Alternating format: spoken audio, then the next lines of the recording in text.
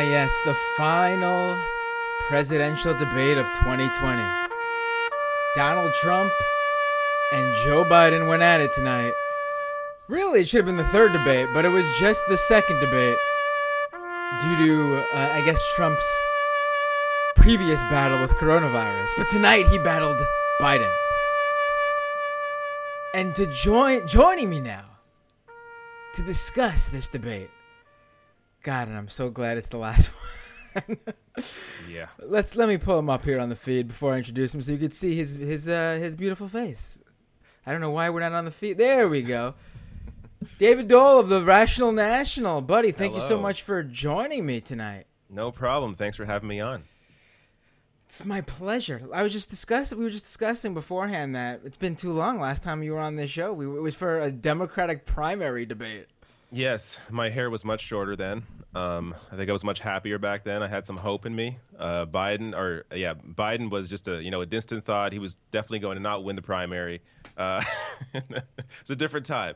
Right. But here we are, the last debate before this election.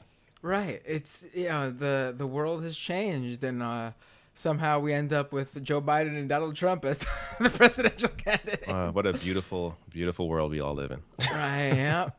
I mean, let's I guess get to this, and then if we want to talk about anything else after, we can. But yeah, everyone's probably talking about the obvious, the star of the debate tonight. People just won't stop talking about it, and that is Tony Bobulinski. Everyone's talking about Tony tonight. Bobulinski mania is running wild across the country. David, did you see?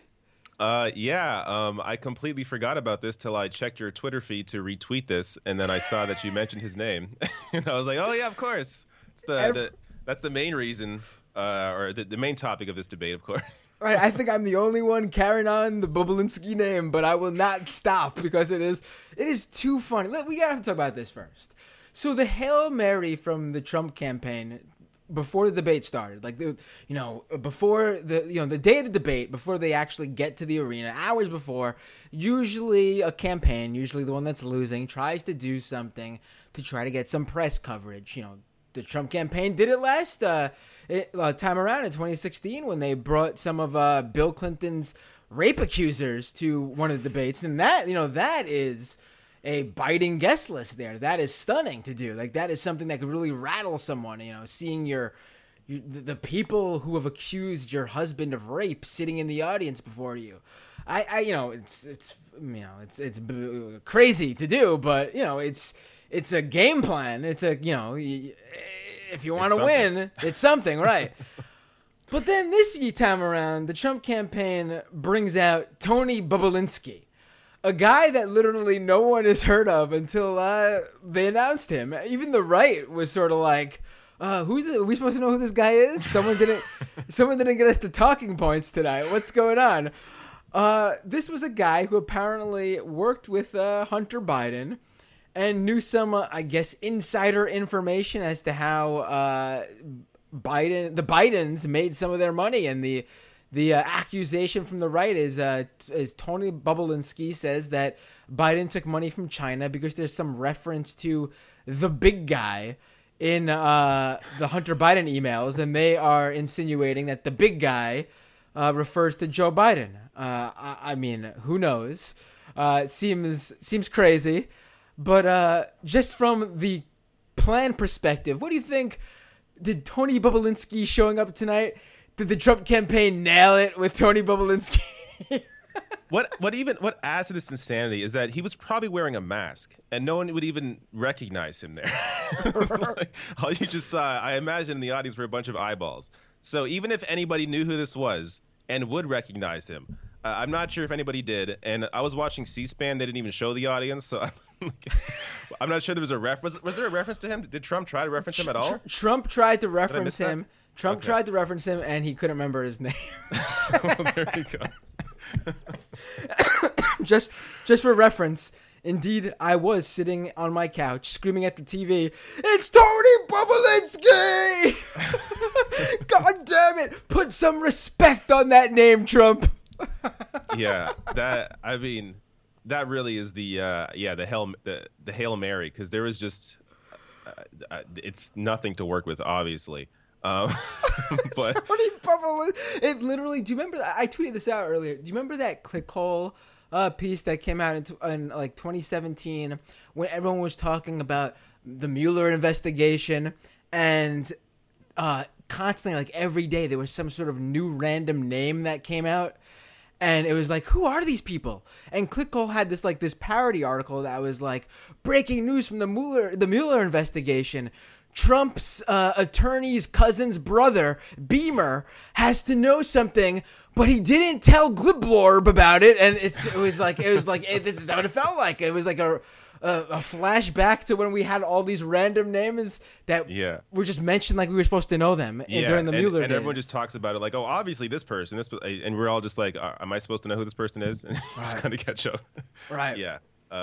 But I think that was, I think whoever that guy, Bublinsky, however you say his name, I already forget. I think he was long forgotten by the first couple minutes in that debate. I mean, what are your do you want to do overall thoughts first? Like, how do you want to? Yeah, let's discuss. Let's talk about this. So, who do you think? I mean, we'll start here. I mean, this is all like horse race stuff, but it's impossible not to talk about it when you're doing one of these. So, first up, who do you think won tonight? Who was the winner tonight, David? This is always a tough question because it totally depends on your perspective. Me, as somebody who I feel like I know too much. All I saw was just Trump lying all night, and it's hard for me to get over that. And then, Biden, like if you're going into this actually undecided, I don't know how many of these people actually exist. I think most people have made their minds up. A lot of people have already voted. We're seeing massive voter turnout already in early voting. But I guess if you came to this undecided. Performance-wise, I don't think Biden did all that well. He could have gone a lot tougher on Trump. He kept putting Biden on the defensive, and because of that made Biden look weaker. Bringing up Wall Street. Yeah, that happened in like the first 20. How does Biden not mention Steve Mnuchin or mention like his just Trump's cabinet and just to act like Joe Biden is the Wall Street candidate? Are you insane? You have Steve Mnuchin. Like, what are you talking about? How does Biden not? Instead, Biden goes on the defensive. Like, you can't play defense there. You have to go offensive when Trump does that. The funny thing is, I got a completely opposite read. To be honest with you, I felt like, at least for like I would say up until they started talking about like North Korea and criminal justice reform. But that was like in the last like 30 minutes. But for like that first hour of the debate, I felt it was. Trump on the defensive and Biden on the offensive. Trump was constantly, I felt, trying to defend his record, which obviously you would want to do if you were running a campaign against the incumbent. And Biden would just chime in with sort of attacks here and there, but it was mostly Trump just flapping his lips, trying to defend himself. Yeah. But no, I see what you're saying too, and this is the interesting thing. I think people like us who are in this political bubble, we see this debate and we look at what they didn't do. Yeah. And I felt this way with Kamala and her performance at the vice presidential debate. There were so many missed opportunities with her and Pence. Mm-hmm. And I feel like we look at it like that, but does the average debate watcher, like the average American, do they really have the knowledge to know what didn't happen? I feel like they would just grade it on what they saw and not where they felt there was missed opportunity. Yeah, which is why, I mean, a lot of it is based on performance. And I did feel that Biden was put on the defensive a lot. I do hear what you're saying as well. I mean, especially on COVID. I think at the beginning of the debate, Biden did perform better on the topic of coronavirus. I mean, it's not even close. There were some points where Biden gave really strong answers on COVID, gave a strong answer on racial justice. But then there were moments, like the Wall Street thing, attacking Biden over his family making money. Like, what? Like, what? Trump, how have you? That's all he's done. His family, him, benefited financially from this position. Like, for Biden to continue trying to defend that instead of just being like, how about you? How about your kids? Like, that it just to me it stuck out. And I think that the difference as well is that the first debate, Trump was interrupting a lot, and I think that came off very, he came off as somebody who was, an asshole. In this debate, at least in the first, 30 minutes, 45 minutes, you could tell he was told to be a little more stand backish, like not interrupt, kind of sit there and just take it and wait your turn. And Trump was doing that for a while. In the last half of the debate, though, I feel like Trump kind of just like had it and, started interrupting a lot more, started interrupting Biden and the moderator a lot more. So because of that, I think he came off worse. But really, I don't imagine this debate moved people all that much. There wasn't really any big moment where it was like, oh, wow, he got him and that changes everything. Like, we know who these people are, right? Like, I don't know how much this actually affects the race. I agree with you for the most part, but I actually watched this and thought, if I was someone who, and I don't get these people at all, I think they're insane. Someone who's on the fence, I would say this tonight would have probably cemented it for Biden for me. Just the idea, I felt, when you're winning, it seems like he's winning, and by a lot more than Hillary did. Yeah. And in every poll and in a lot of swing states, and I mean, it's just, there has to be a complete flaw in the polling system if this turns out to be wrong, because this isn't like 2016 at all. No. I watching this, Trump would have to pull off like a Hail Mary, which is what they tried to do, and really turn things around, and he didn't. But also Biden needed to just have a good performance, and I felt like he was actually much more, whatever they gave him, he was much more lucid tonight than he was that first debate. If you're looking at or judging Biden based on his ability to finish sentences and get out whatever he wants to get out, then yeah, he definitely performed better in that sense. I just felt like he was on the defense too much when he shouldn't have been, and he should have been pushing Trump a lot more. But yeah, I mean, again, us as people who know too much, it's hard not to look at Trump and see somebody who just won't stop lying. I mean, it was so it's one of these things where watching whether it's debate performances or his rallies, he's just lying and he speaks in very broad strokes and says, I'm the greatest president for the black community since Abraham Lincoln. Like, just shit like how do people not watch that and just think, is this man insane? Like, what is going on here? So I don't think Trump won a new audience. I will say that. I think he did put Biden offensive more than I wish Biden was. But I don't see how Trump really was able to grow his support base here. He didn't really do anything to, get more voters out for him, I don't think. Right. I mean, you just had me think of what I thought. Biden had some lines tonight. I thought, in terms of memorable moments. Actually, like they weren't anything crazy, but the memorable lines I could remember were all from, well, other than Trump reciting the the pigs in a blanket, fry them like bacon line, which is gonna make some great clips when people just take that part of it. Biden had that moment where he called Trump Abraham Lincoln over here, which I thought was clever, because Trump is going around saying he's the greatest president for black people since Abe Lincoln, which is that was a good line. Yeah. Quite the claim. And also I enjoyed, and this one was an accident, this wasn't purposeful, but Biden accidentally called the Proud Boys the Poor Boys, which was pretty great too. I mean, it probably really made them angry, which makes me I enjoyed it even more. And also, I think it was Parker Malloy who tweeted out like a poor boy sandwich, like, and now all I could think of is that. And so, I don't know. I mean, again, there were moments where I was really upset with Biden. Obviously, we are where we are, and my feelings are that I would like Biden to win.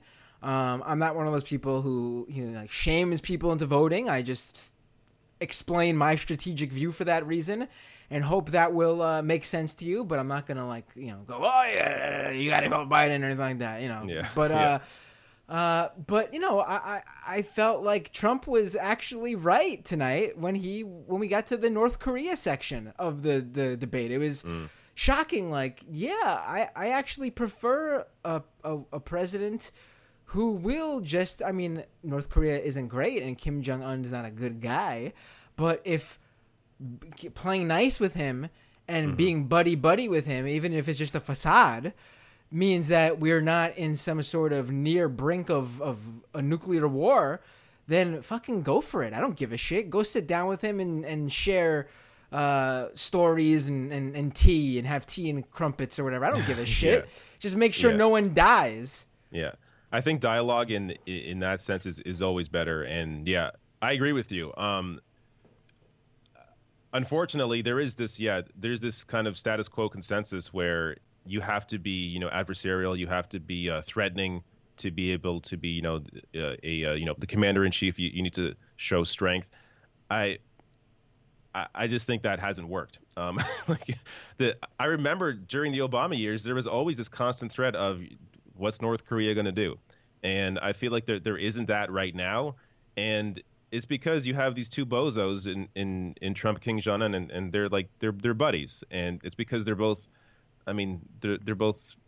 children that were born into privilege, basically, and I guess they bond over that. But whatever the hell it is, his diplomacy, or not only just diplomacy, but his ability to be more open to conversation, I guess, is better, and I think it is a better approach that I wish Biden would be more open to and take on. But apart from that, I mean, you talk about issues like ripping up the Iran deal, like shit like that. I can't overlook, moves like that, even if Trump's going to have some nice moments with the North Korean leader. You can't overlook stuff like the Iran deal. That is just, I mean, probably Obama's greatest accomplishment was the Iran deal, and Trump just got rid of it. Absolutely. So Absolutely. Yeah, I feel like the world in general, I think, is safer. Or was safer under Obama than it is under Trump. We got really close to war with Iran because of that after killing Soleimani. So I just think it's, I think it's obvious we want Biden to win. Right, David. But, you didn't pen that piece, Donald the Dove, Hillary the Hawk. Oh my God, I remember that. It's stunning. I mean, listen, I think there's plenty to hit Biden over the head with. But A, that's from the left, and B, Trump is worse on a majority of the issues. I mean, even when Biden, another moment I saw that people, the North Korea stuff, again, like you mentioned, there's a reason Trump and Kim Jong-un bond. It's not because they're, not because Trump acts as a strategy. It's because they're both privileged, little shits who had parents who got them everything they've ever had. But with the criminal justice reform stuff, I mean, I see a lot of people always talk about how Biden's on the right of Trump on this issue, and in terms of the rhetoric when they're at these debates, actually sometimes that is true. But when it comes to the actual action, it really isn't. I mean, Trump talks a big game about this stuff, but he hasn't freed all the people who are still sitting in prison for the low-level drug offenses. He just picks and chooses people at random that Ivanka brings towards him for a good press hit. He doesn't actually care about criminal justice reform. Yeah, of course not. The people he's actually released, there's so few that they're able to go and stand on stage at the RNC so they could talk about how Trump got them out of jail. Literally, you could take all the people Trump did that for and give them an RNC spot, which is what they did. Yeah. So it made it seem like a big deal when in reality, it's just, it's minuscule compared to what happened under Obama and Biden. But I mean, Trump thought the crime bill didn't go far enough. I mean, that's the reality of that. And then he plays this character where he's trying to attack Biden from the left on the crime. It's just completely nuts. Hate crimes have risen considerably under Donald Trump. Right-wing terrorism has risen considerably under his leadership. And this is not shocking to anybody. So the idea that Biden is somehow worse on this issue is just, it's ridiculous, obviously. But the only way that Trump's able to attack Biden on that is from the left, because he can't really go any further right, at least not, I mean, he can and he does, But in a debate format like this, where he's trying to nail Biden, he has to do it from the left because he can't go from the right and appeal to any new audience. He's just going to appeal to his same, white supremacist base. Right. That's a great point there. And it made me think, actually, they always bring up how, like, under Obama, there were all these terrorist attacks. And it's true, actually, that comparative to Obama's years and the Trump years, there were actually more, like, foreign terrorist attacks, like ISIS-inspired terrorist attacks in the U.S. than under Trump, and that's because that when Obama was president, ISIS was a new threat, and it took many years of action from the Obama administration and going into the Trump administration to neutralize the threat ISIS posed to the U.S. But see, to me, I actually find the domestic threat that has risen under Trump and really was almost like a non-issue under Obama. I mean, obviously it was festering then, and they were obviously, building the groundwork to eventually, rise during the Trump era. But I find the domestic terror threat much more unnerving than the foreign terror threats. I mean, if you look at the data over the last, I forget where this is from now, but I've used this. There's a graph that I've used a number of times now that shows the types of terrorism over the past 20 years. And over the last 6 years, but going into like mainly the last few years, it's like 90% right-wing terrorism. That is the most common form of terrorism, be it plots that were foiled or plots that actually were played out. Right-wing terrorism is the most common form. And then there's like a tiny bit of religious terrorism. And then left-wing terrorism isn't even on the list. It hasn't really been on the list since the early 2000s with environmental, property destruction and that kind of thing. And it's always property destruction. Right-wing terrorism is mass shooting, militia groups murdering individuals at protests. Exactly. Left-wing terrorism is someone threw a brick through a Starbucks window. Yeah, I mean, it's... Yeah. I'd much rather live in a world where people are safer and property gets damaged and not the other way around. Right. I forgot to mention to all the viewers watching right now, subscribe to the channel, youtube.com/Matt Binder. I can't believe I failed there, David. I was totally talking up. I got to promote the channel. And I completely dropped the ball. We're like 20, 30 minutes into this. Maybe the audience has grown, though, since then. So now more people know to subscribe. So maybe. I can see a lot of Rational National audience on this channel watching right now. Great to have you here. Good to see. A lot of super chats. And you know what? I'm going to say this. If you drop a super chat in here right now, I will make sure that I will read your super chat question or comment here with David on the air in about we'll talk in another like 10, 15 minutes, and then we'll do a few of these super chats. Sounds good. You got time tonight. Are you going anywhere, David? So where are you located again, David? Toronto. Now, in Toronto. Yeah. Is it a ghost town because of the coronavirus? Not anymore. When it first hit, yeah. I mean, nobody went out. Right. But I mean, is it just like empty now? Like was it empty for good? Because here in New York, I don't know if you heard from Trump. There's no more New York. New York is dying. Yeah, I heard everyone's left New York. It's just empty now. No one's there. But it's not like that. I mean, so we're in a second wave now, as I think every country is basically. But the U.S. is like in their third or fourth wave, but like we're in the second wave. So you can't go to restaurants indoors. It's basically just takeout. We had patios, open during the summer, and then they eventually opened indoor restaurants as well. But they closed all that down in the hot spots. So like in Toronto, in other regions in Ontario, in my province, basically, wear a mask wherever you go, and but for the most part, I mean, people are still, they're going to work, they're living their lives. There's the CERB, which is $2,000 a month. That if you're impacted by COVID here, you get $2,000 a month. But that's been moved into unemployment insurance now, I believe. So people are still able to get that money if they need it, if they have to stay home, take care of their kids. But kids are back at school for the most part. But there's like rules in place, money put into it, where there's social distancing, smaller class sizes, that kind of thing. Of course, wearing masks the whole time. So we are managing COVID. We're still in a second wave. It's a little worse than the first wave right now, but when I compare when I look at the numbers, I compare the U.S. to pretty much every other country. It's clear the U.S. has the worst numbers. I mean, to be fair, Brazil's not doing well either. There are a few other countries now in Europe that are actually the U.K. is doing terrible right now as well, apparently. But for the most part, you can see the countries that were given some real help and had, they had masks taken seriously. Actually, on that point of masks, this is something that Biden has not brought up, I don't believe, and should have brought up in this debate.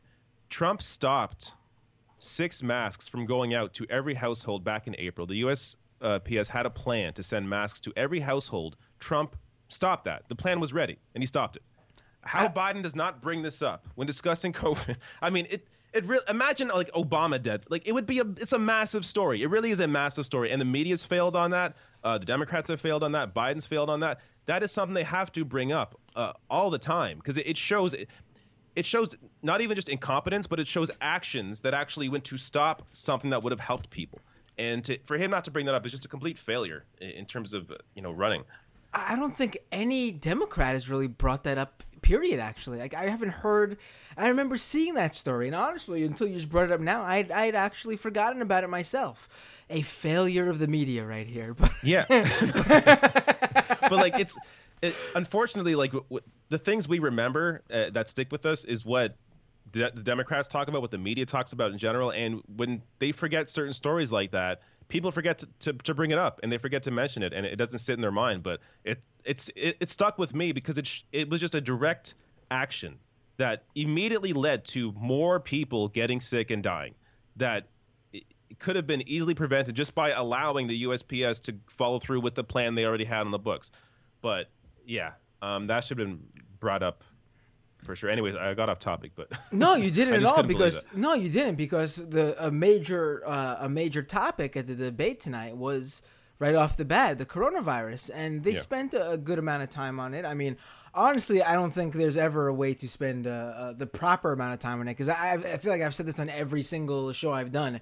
No matter what the main topic of the conversation is, whatever guest I have on, I always bring up how, and keep in mind that whatever we're talking about right now is in the shadow of the coronavirus. Like there's nothing you can talk about right now that's not some sort of, whether it's analogous, like it's happening analogous to it, or it's happening directly because of it, or just happening concurrently with it.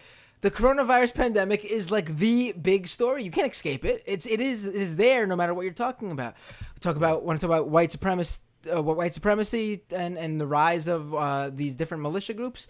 COVID's happening during it, and actually it's part of it. QAnon, one of the major regions, QAnon went from a conspiracy theory on the right, like a mainstream conspiracy that your Facebook friends and uncles and aunts are talking about, is because they were all sitting home looking up how the coronavirus was a hoax, and QAnon became part of that conversation. Yeah. It's everywhere, and it's part of everything. And the idea that Trump goes on there and just talks about how it's just no big deal and we can't be scared of it and we got to keep on. And he brings up now that because he had it, it's not that bad. And he talks about how young people aren't dying from it. It's honestly the grossest thing. And he also brings up the projections. Oh, we were going to lose, 700,000 people. Every single country had those projections. Canada had a projection that 75% of people here would get it. That was at the beginning. They said 75% of people could get it. Every country had those projections based on if you did nothing at all and if everybody went out all the time. like that's what that is based on. But 700 really isn't all that far away from, what is it, like 230 now? Like it's a lot, yeah. It really isn't. So he's almost near the mass projection that they had in the country. And you cannot, the one fear I have is that people have gotten too used to COVID, and they really have not properly internalized how much of a disaster Trump has been on this issue, and how it shows you that even, a shitty neoliberal president would have done a much better job at handling this because they actually care about the reputation. They actually care about not killing off the entire population. I mean, again, you can compare to countries like Canada. We have a neoliberal Trudeau. Compared to the UK, you have a conservative government. Compared to Australia, they have conservatives there. Like, neoliberals did I hate neoliberals, but they did a much better job because they're not fascists. They don't want to kill their population. They actually have some empathy sometimes. So they need them. They need them to rise and grind every day so they can make them money. Yeah. They need them to get rich. Exactly. So whatever the reasoning is, though, more people are alive in other countries, and people, they can't lose sight of the fact that, COVID has become normal, and it shouldn't be normalized. People should really understand that things could be a lot better in the U.S. Than they are right now. Right. Absolutely. So it's back to the specifics of the debate. I think that tonight was, we only got 2 of these debates when it came to Biden and Trump, but we had a VP debate. But I think tonight was actually the most substantive of the debates. I felt like they actually, obviously these debates are never about policy, but there were moments of it actually, which most of these debates don't usually have. Mm-hmm. And the moderator was very good tonight. I forget her name. Kristen Welker. Thank you. Yep. She was actually very good. I felt like she held both of their feet to the fire. She didn't let them move on. She actually also realized that when someone says something about the other, there needs to be time to respond. You can't just cut away to the next topic no matter how much you want to. I don't get those moderators who feel like they must follow the schedule and the plan they had, and there's no room for changing it based on what actually goes on stage. Like they're robots or something. Mm-hmm. She actually flowed with the conversation, but at the same time, made sure they didn't run away with it. Really, if you're looking to do one of these debates and you have to do it to the restrictions of your TV time or whatever, I felt like her moderation style was the way to go. Yeah, in terms of that, I think you're right. But I will say there was one moment during the debate, I was live streaming it, where I got so angry. And it was the question about the minimum wage, where she framed it from the perspective of business owners. Can business owners really afford to raise the wages so people aren't living in squalor, where people have some ability to pay for food, or where they can where they can afford their rent? To frame this isn't really her issue, because this is the issue in general with the media, but the framing is so right wing that even with the immense homelessness, the eviction crisis, the question about the minimum wage is from a business owner perspective. That really ticked me off, because it is the perfect encapsulation here. When you have an eviction crisis, is a perfect encapsulation of just the completely failed job the media has done on being able to properly tell the story of what most people are going through. Most people do not run a company. Most people do not have money to spend. Most people are barely living paycheck to paycheck, are living in debt, can't afford rent, can't afford food. How is there not a question framed that way? That pissed me off. That was the most anger-inducing moment of that debate for me. But I understand what you're saying in terms of the format and the way she dealt with each individual. I do agree with you there. No, that's really a great point, and it's absolutely on point. Honestly, I don't even remember that section of the debate. What were there, and do you recall what they said? I might have missed that part actually. I might have been setting up the stream or something. I think Biden pushed back. I was yelling, and then I went to the washroom. I rushed out to go to the bathroom because I was so pissed off. But my understanding, from what I saw, Biden did push back and was defending how people, they need higher wages right now. And then Kristen Welker even came back and mentioned how apparently Donald Trump has said he's open to the idea of raising the minimum wage to $15 an hour as well. So, and this is after Trump had just went through a whole rant about how, people can't afford to do this. Business owners can't afford to raise wages. And then the moderator comes back and says, well, you've also said you should raise the wages to $15 an hour. So it was, and of course, Trump plays both sides. He just plays it off like, well, I'm considering also raising the wage. But yeah, the problem is just when you frame questions that way, inherently it puts the correct position on the defensive instead of it being the obvious position, where just frame a question as, hey, most people are not business owners. Most people need money. Most people are suffering. What are you going to do to help them? That's how you should present a question like that. But anyways, it's crazy. framing on these questions. It's always about the small business owners. It's always about the middle class. Which really is just phrasing. Is just a dog whistle for massive corporations and their interests, because these leaders don't care about small businesses. It's always about who's funding their campaigns. Right. And it's also interesting, and I think you actually brought this up, and it made me, I can't believe they didn't bring this up. How do you talk about the coronavirus and wages and not bring up the looming eviction crisis? Yeah. I mean, it is, to me, it is the biggest, it's going to be obviously the biggest thing out of the coronavirus is people dying, but the biggest fallout in the wake of when we eventually are over the pandemic. Obviously, it's going to be a slow rollout over many, many months and years, and that's not even happening now. We're talking about the future. But in the wake of that even, there's obviously going to be a mass crisis when it comes to evictions. I mean, we're literally just delaying the inevitable here. You have landlords who are either... currently, in some places, people are being evicted, but otherwise you have landlords whose hands are tied and legally cannot evict their tenants. But when the time comes... they'll be able to, and the ones that won't want to evict their tenants off the bat are going to expect a complete back pay of everything they're owed. And if they don't get that, then they'll evict them. So, I mean, we're really dealing with something that's we're just holding off something that's going to be huge, honestly. I don't know what else to... I think the estimate is 30 to 40 million Americans potentially could be evicted. It's... to not have that addressed in the debate is just criminal. Right. And and this is not really related to the debate specifically, but whenever I think of housing in this country, I automatically think of like just how little people of the millennial generation and younger, home ownership is like, nothing. It's nothing. Yeah. So what happens when you have all these,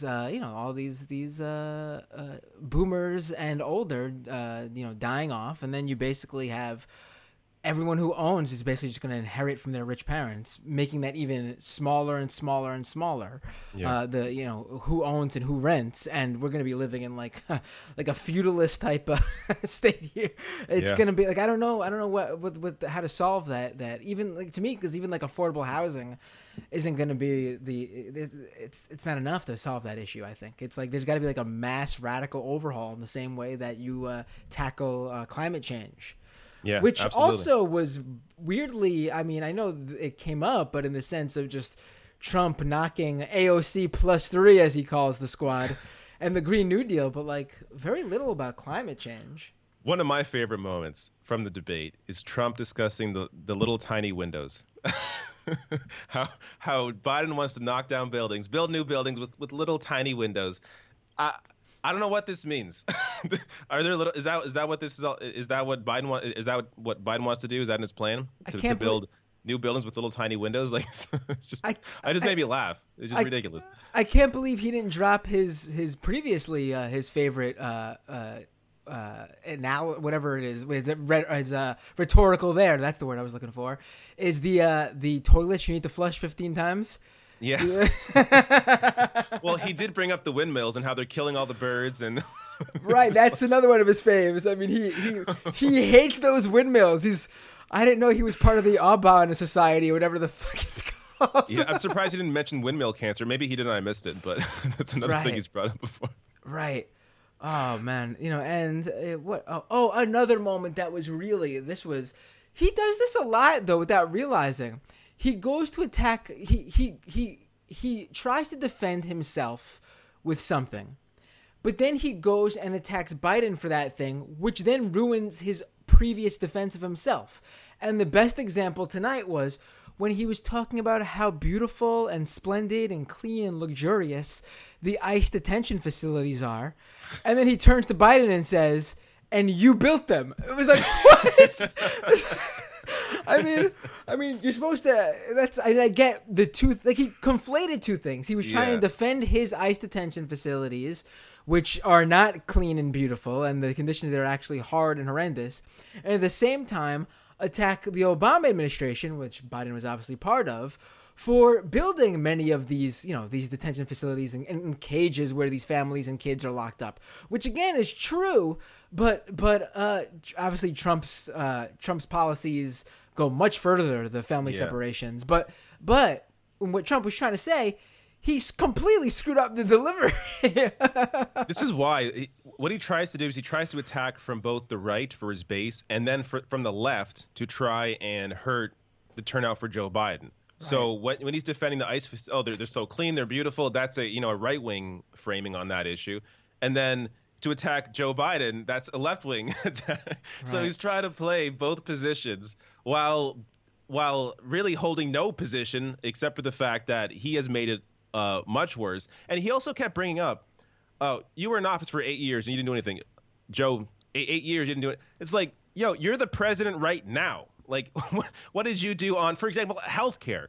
Like this guy who pretended he's had a healthcare plan for 4 years, has no healthcare plan, has never brought anything out, but keeps attacking Joe Biden for not doing anything for 8 years, which, look, if you're a left winger and you're criticizing Biden, yeah, I get it. But if you're Donald Trump and you are the president criticizing Joe Biden for not doing anything, how about what has Trump actually done in 4 years except for past tax reform that benefits the wealthiest? Like, what has he actually done?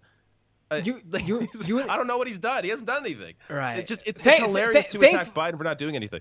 Thankfully, in some aspects, not doing something for Trump is actually a good thing when it comes to like Social Security and healthcare. But he tried. Like, my argument was always, Trump not doing anything is great. Like, not doing anything for this administration is like a net positive, actually, for us. Except when it comes to an issue like a pandemic where you have to do something. Yeah.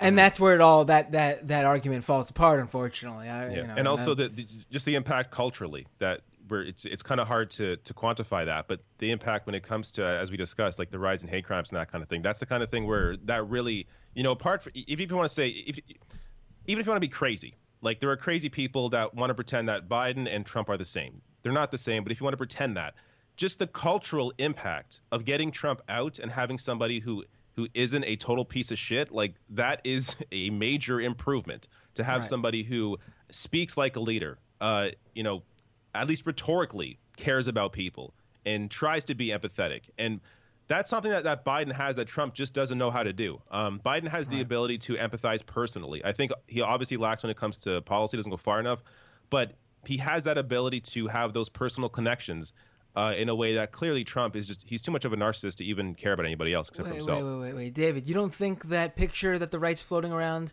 of Biden hugging and kissing his son is going to ruin him? Is that what you're saying? Oh, my. Or the text messages where he says, "I love you, son." Oh, those are really going to hurt him. Right. The one where Hunter Biden's in rehab and he goes, "Just know that I love you, son, and I'm thinking about you." Oh, I read that and I'm like, Jesus Christ, why do I like Biden all of a sudden? No, I can't feel this way. but here's the thing, and I know there's a lot of people who are watching this who are probably like, I don't give a shit about that stuff. Fine, even if you think both Trump and Biden are huge pieces of shit.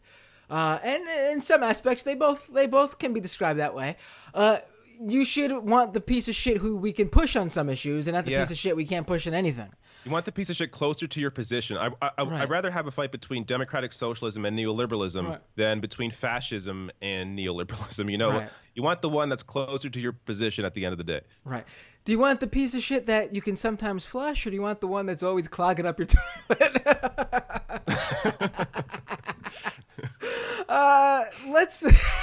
I guess I'm trying to think what else there is to talk about. I think we could go to some of these. There's some things people had to say to us. That's sure. Victor says, he said that he sent both you and I $20 super chats during our streams today. Wow. God bless early voting. Thank you, Victor. Really appreciate that. Awesome. Prague Rocker says, came here from Rational National. Here's to you for hosting. Well, thank you. Look at that. Rational National fans up in this, it's completely filling up the stream here. G Wolf says, don't hold back, old Matt. Tell us what you think. For people who don't know, I am called Old Matt on the majority for the majority port, old timers, because there's Matt Leck is obviously the new Matt. Samantha with the super chat says, did you see Trump say AOC had a nice line of stuff? What did she say? He said nice. Yeah, he said something like AOC plus 3. She has a nice line of. Yeah, I think he said a nice line of stuff. I don't know what. I think he was just trying to say that she is maybe good rhetorically, but it was on the issue of climate change. So he was attacking AOC on the Green New Deal.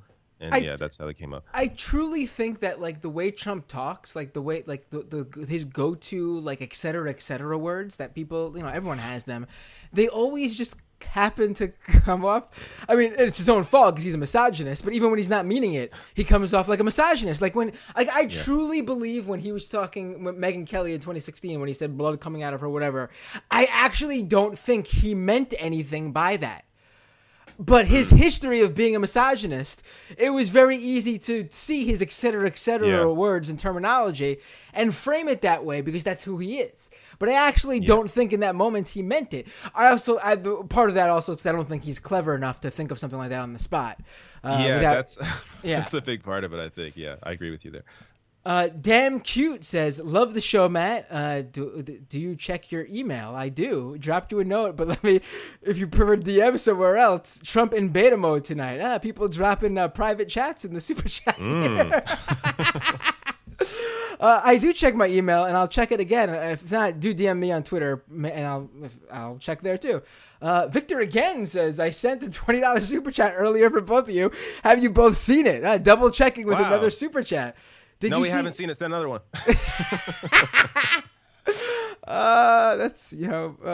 That's why you have a much bigger YouTube channel, David, because you're a much better promoter than I could not.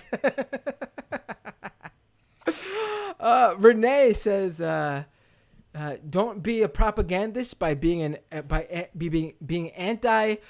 How do you? I've read this word a million times that I never know how to pronounce it. The North Korea Junche. Junche. Yeah. I don't know how to say that. All right. Well, I think I've seen that. It's a North Korea thing. Scaro says, I wasn't going to vote for Biden until Trump convinced me that he's an existential threat. I mean, listen, whatever makes you get out there and vote for whoever. I mean, I really think you should look at this strategically. Again, I'm not going to push you. If you feel like you need to vote for third party, I'm not going to stop you. But strategically think, who can win? Who is the better bet to get into office? So then you can push to get some of the things you want or get close to some of the things you want. And I mean, to me, it's quite clear. Maybe to you, someone else will be clear. But again, voting is not really a thing that you do to feel good. There's a lot of other things you could do to feel good. You want to feel good? There's a lot of people hurting right now because of the coronavirus. Get involved with some mutual aid. Work at a food pantry, shelter. Check out on your neighbors to make sure they're fine, and that'll make you feel good. Just voting is something that I think you should think strategically for. Yeah, this is the way I think of it. It totally depends on the context. So in the primary, obviously, vote for the person that you like the most. When it comes to a situation like this where you have two options who you don't love either one, you have to look at who would you rather fight. Would you rather fight a fascist or would you rather fight a neoliberal? I would rather fight a fascist. You rather fight somebody who is closer to your position on the issues and also is just somebody that you even have a bit of a seat at the table with. That isn't saying that, Biden's not going to be Bernie Sanders, obviously. But there is no seat at the table with Trump. 4 more years of Trump, if it's 4 more years, it'd be 4+. I mean, if Trump wins another term, I just think it's over at that point. But you are you moving to, if Trump wins, David, are you moving to Canada? Oh, yeah. If Trump wins, I'm removing to Canada. But you have to look at what your options are. And in a situation like this where you have two not great choices, who would you rather fight? I rather fight Joe Biden. And to me, it just becomes obvious. Right. And I implore you to vote for whoever you want in the primaries again in 2024 when we're doing this all again. Vote for whoever you want in the primaries, except it will be inexcusable, no justification, for you to vote for Pete Buttigieg. I'm sorry, I'm putting that out there now. You don't do it. That's the guy I'm going to come out and tell you for. Don't do it. I'm glad. Biden is obviously, nowhere near the top of who I would want to win a primary, but he's over Pete Buttigieg on my list for sure. I agree. I would not want Buttigieg right now.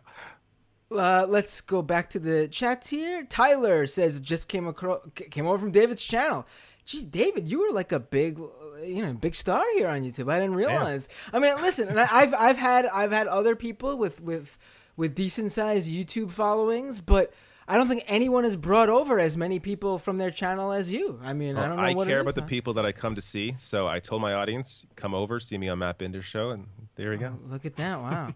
Celeste says, David, blink 2 times if you're being forced to do this. Okay, I take back every nice thing I said about your subscribers, David. I'm not being forced to do this. I enjoy being on Matt Binder's show. Oh, I thank you. This is a great username. Thank you for your cervix, says Secession. What are your thoughts about it? I feel like that's a big topic to just drop in the final minutes of our live stream. But I think it's an overall bad thing. I don't think it'd be a good thing. As much as we'd like to pretend that cutting out the blue states from the red states is great and wonderful, just think about all the people we'd be leaving behind in these red states. I mean, that's the thing. A lot of libs, and I'm not saying you are one to thank you for your cervix, but a lot of libs say this a lot, where they're like, oh, fuck the red states, whatever. But like, look at how they vote. Like, if a place like, I don't know, I'm just going to throw out this state. If Georgia's voting, ends up voting Trump 52 to Biden 48, are you really going to say, fuck the 48% of people who voted against Trump? We want them out of the country. I mean, that's what you're saying when you want when you're cutting out these people in the red states. You're not just cutting out Trump supporters. Yeah. I mean, also, it's also just a lot easier just to change how the system works. Like, go based on the popular vote. Like, Democrats have won, 7 of the last eight elections based on the popular vote, but they lost elections to Republicans just because of the Electoral College. It's a lot easier to change that system than it is to just form your own country, your own separate countries. So it doesn't make sense to put any effort into any kind of movement like that, I don't think. Right. Samantha says QAnon believers will be Republican nominee in 2024. Wouldn't surprise me, but you're definitely going to see in 2022 what we saw with the Tea Party in 2010 and 2014. You're going to see that with QAnon. I almost guarantee it. If Trump loses, I guarantee you QAnon will be the Tea Party of the 2022. Don't they already have like one congressperson? Oh, there's one or two. There's something like a couple dozen actually running who are in the general election. And one or two one who will assuredly be in the next Congress. Maybe two, but one. What's her face? I can't believe I'm Green. She will. Marjorie Taylor Greene will be 100%. Unless something happens where all of a sudden everyone writes in Pee Wee Herman or someone else. She will assuredly be in the next Congress working alongside people who she believes is running a global pedophile ring. So, I mean, I wonder how you square that with your supporters. Yeah. QAnon believers, I'm fighting against the cabal of Satanists who are trafficking children all over the world, who run by the Democratic Party. And then she's going to go ahead and sit down next to Nancy Pelosi and AOC and just try to work with them. I mean, how do you square that with those people? I don't get it. Yeah, I don't know. Nathalie Robinson. When Trump supporters give out fake numbers, just give them fake numbers back to prove them wrong. They clearly don't fact check and believe shit is chocolate. Oh, and you did that with emoji. It's very clever. There's a poop emoji and a chocolate bar emoji. Renee. Jesus, I just lost it. Renee, so why aren't you the rational Marxist, David? Huh? Is on the Rational National? I'm not really an ideological show. I'm more of like, what progress is possible now? And that's kind of always my focus. Campbell Umbers. Morrison in Australia deserves 0 credit. We just got very, very, very, very lucky. Unless you're poor, in which case not even the Labour Party was advocating. Right, Australia did decent, I think, but not as good as other, basically, islands, I guess, right? I mean... Yeah, New Zealand is, perfect, from what I understand. It was, 25, right? Yeah. I mean, I think there are, Pacific islands that had much less, but also, much, much smaller. I think New Zealand's probably, the largest of, the countries that ended up coming out, basically unscathed. Yeah. Laura Nicole says, yes, follow David to your channel, Matt. Nice to see you have a channel. Been watching you on MR for a long time. You know, it is amazing to me. Thank you, first of all, but it's amazing to me that, like, you know, I've been the majority port, like, got to be more than a dozen times now at this point. And people still don't know what happened to me after I left the show full time in 2015. It's like, I just dropped off the planet for some people. I just no longer existed. But glad that you know I'm here now.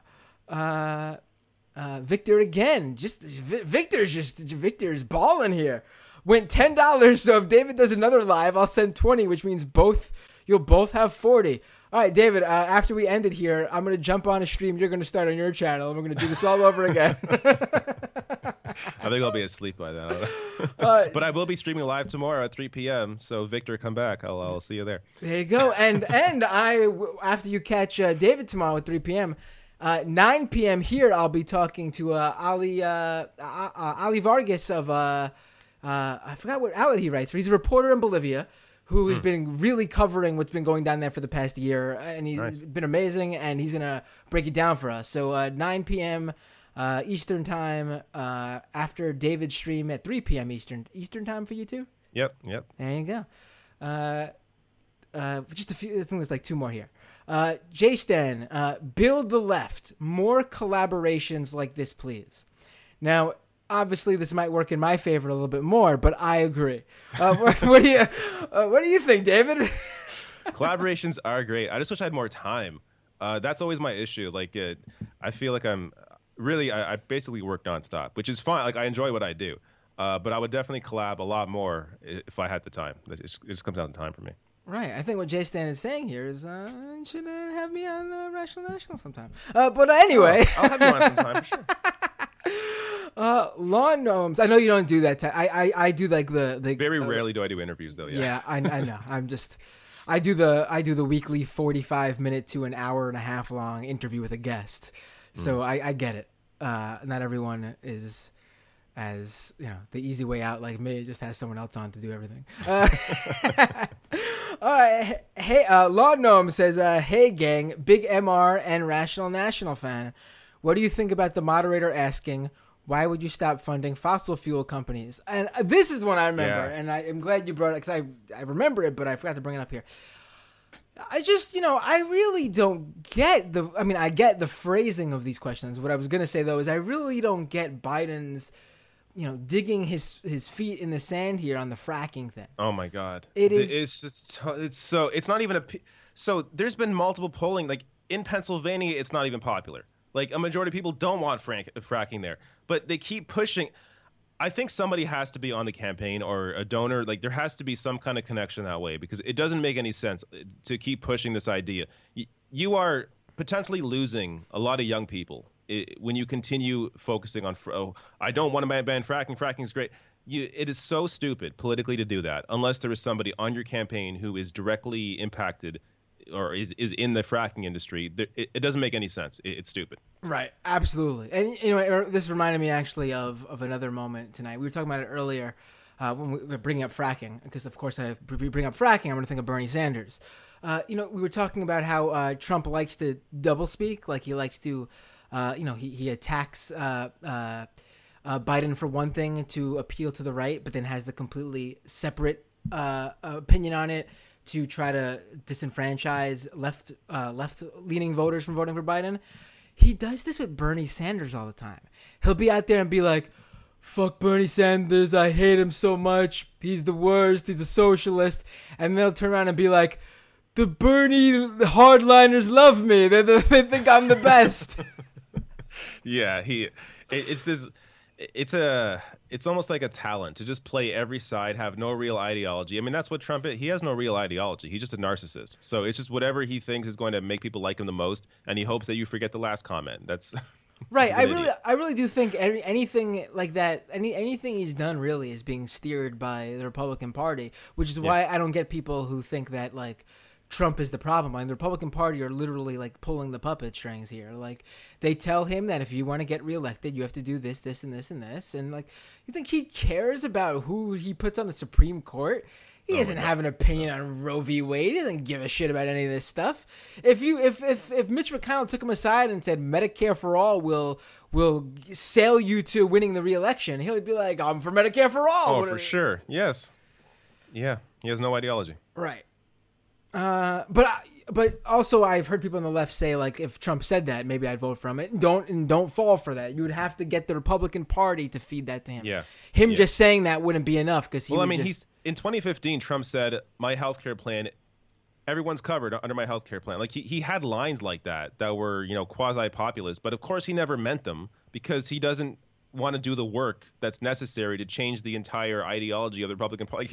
He doesn't actually care about these issues. Again, it's all about what is going to appeal to people, what he thinks is going to appeal to people, and he hopes that people will hear that. But the reality is, as you said, he doesn't control what's going on. Right.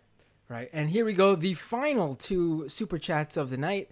Champagne Kami says, Trump said people who follow asylum rules were low IQ. I caught that as well, and I was just... He really loves to just spill... I mean, that's how he looks at things, though. I mean, clearly he gets away with murder because he's a very smart guy. I mean, he gets around these things. He only paid $750 in taxes because he's a smart dude who's able to figure out workarounds and get away with it. That's how he views everything. Yeah, anyone who plays by the rules to him is a sucker, and that was just another example of his thought process. And James with the final super chat: if you think Alabama sucks to be in the same country with, wait until they're a sovereign nation on your border. That's a good one. I like that. Yeah, that would be great point. That's a great point. Right. Trying to deal with Prime Minister Jeff Sessions or some shit like that, right? I mean, oh my God. Well, David, this has been an absolute pleasure. Yes. Honestly, one of the most fun streams I've done. This has been wonderful. And let me just give you an opportunity to tell the I guess out of